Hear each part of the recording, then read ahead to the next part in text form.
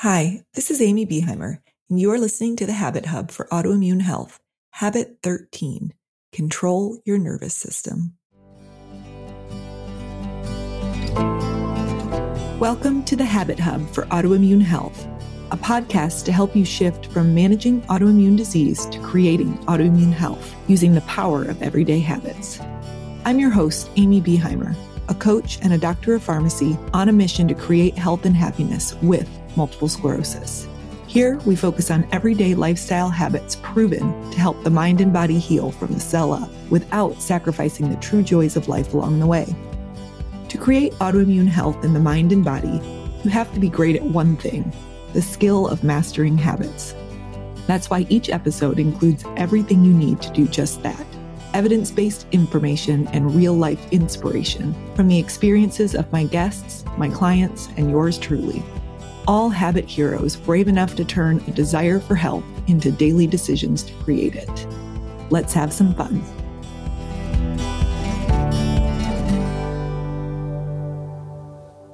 Welcome, all my habit heroes. I wanted to start today by bringing up the fact that we are going through a lot of habits here. So we are currently on 13 and we're not going to be slowing down. So we're going to be adding habits over the course of the years. And it can get to feel like a lot if we think about habits being something that we do every single day. But I want to encourage you to think that some habits may fit for you weekly. Some of them may be monthly or 2 or 3 times a month. Some may be yearly, some may just be periodically, or maybe for certain occasions. So it's okay to give yourself some breathing room. For me, a good example is I spent years meditating every single day. And that was just first thing in the morning, spending quiet time with my thoughts and enjoying the benefits of meditation. Just recently, it has started to feel like a lot. On weekends, I found I would get up and kind of be resenting sitting to meditate. I decided just to play around with making it a habit 5 days a week and giving myself the option on those other 2 days. And it's felt good. And some days I even still choose to meditate on the weekends, but we get to define what that habit looks like and how often we do it. So there is no one right answer. So just something to consider. There's a reason and a season for any frequency of a habit. Today's habit happens to be one that is probably good to think about daily or maybe multiple times a day, or even think about pairing it with an activity that you already do, like eating or using the restroom. And that's because it is the habit of controlling your nervous system. High level, what do I mean when I say nervous system? So we have our central nervous system. This is where we're going to get a little bit sciencey if you're not familiar, but I promise it'll be quick. We have our central nervous system, which is called our CNS, and that is our brain and our spinal cord. The other half of our nervous system is our peripheral. The peripheral is then broken up into 2 parts, the autonomic nervous system and the somatic. And the easiest way to think about those 2 systems is somatic is the part of our nervous system that we have voluntary control over, like using our muscles. The autonomic nervous system is the intricate network of nerves that regulate our body's involuntary functions. So think of breathing, digesting food, other physiologic processes that are going on all day long without our conscious effort. So that autonomic nervous system, or the ANS, is where we're going to focus today. It is broken into 2 parts, our sympathetic nervous system and our parasympathetic nervous system. Let's start with the sympathetic nervous system. This is responsible for initiating the fight or flight response. It's a survival mechanism that prepares our body to face perceived threats or stressful situations. It causes release of stress hormones such as adrenaline and cortisol, and it increases heart rate, blood pressure, and respiration. This sympathetic nervous system, or SNS, it's what keeps us alive when we need to take action. Think of it as going into effect when we're running from a tiger or we have to jump out of the way of a car that's coming at us. The other half of that is the parasympathetic nervous system, or the PNS. This activates the rest and digest response. It promotes relaxation and restoration. It helps lower heart rate, blood pressure, and breathing rate. It enhances our digestion. It allows us to absorb nutrients better, and it allows us to shift into a state of tissue repair. So we have these two systems, and one is not right, one is not wrong. It's all about balance. Imagine living in rest and digest all the time. We wouldn't get much done, and it could actually be dangerous. On the flip side, where a lot of people live is tipped very heavily towards the SNS, or the sympathetic nervous system. It's that feeling of constantly being threatened or on edge, not to mention the havoc on the body from those physiologic effects that I mentioned. The alternate title that I thought of for this habit in this episode was Befriend Your Vagus Nerve, because the vagus nerve, you may have heard of it, the main function is to activate and regulate the nervous system's calming response. So it helps us control and turn on that parasympathetic nervous system. So that's the what. If you made it with me, we will shift from the sciencey parts and start talking about the why. Virtually every cell, tissue, organ, and system of your body is controlled and regulated by our nervous system. That's why it's such a big deal to be able to tap in and have some control of what that nervous system is doing. Learning to control it changes your life. It can make you mentally and physically more healthy. It's a win-win. Not only can it move us away from illness, but it can lead us towards better mental health and better physical health. It allows us to be in action when we need to be, sleep when we need to be sleeping, and focus when we need to focus, and relax when we need to relax. So the ability to find this balance is anchored in the nervous system. If we think of the autonomic nervous system with its two parts, the parasympathetic and the sympathetic, if we think of it being on either sides of a seesaw, that may help us understand. So when the sympathetic side is all the way down, that's that high alert and focus. If the seesaw shifts to the other side, the parasympathetic, that's where we are relaxed and calm and in deep rest. So we're looking for it to be even, focused, and relaxed. Imagine that. Can you think of a time when you feel both focused and relaxed? They seem like they could be opposites, but they can coexist. It's kind of a paradox. We're often trapped at one end or the other of that seesaw. It happens with a super loose hinge that swings all over the place. So the tightness of the hinge on that seesaw is key. We want it to be easy to go from one side to the other. That's what today's habit is aiming to help with. There is actually an objective marker of this out there. So if you're someone who's into gadgets and all the latest fitness trends, you may have heard of it. It's called heart rate variability, or HRV. And like I said, it can be measured with different gadgets. But without the gadgets, we still can get a sense based on how we feel and how our health is doing on how well we're controlling our nervous system. So what does having a parasympathetic nervous system dominance look like? And that would be spending all your time over on that side of the seesaw. That can look like being very sleepy or fatigued. You can see digestive issues, including absorption impairment. All that work in Food as Medicine spoke can be dampened if we aren't absorbing the nutrients we eat. We can see decreased heart rate and blood pressure, cognitive impairment and brain fog, a reduced motivation, mood changes, impaired stress response, and even a slowing of the metabolism.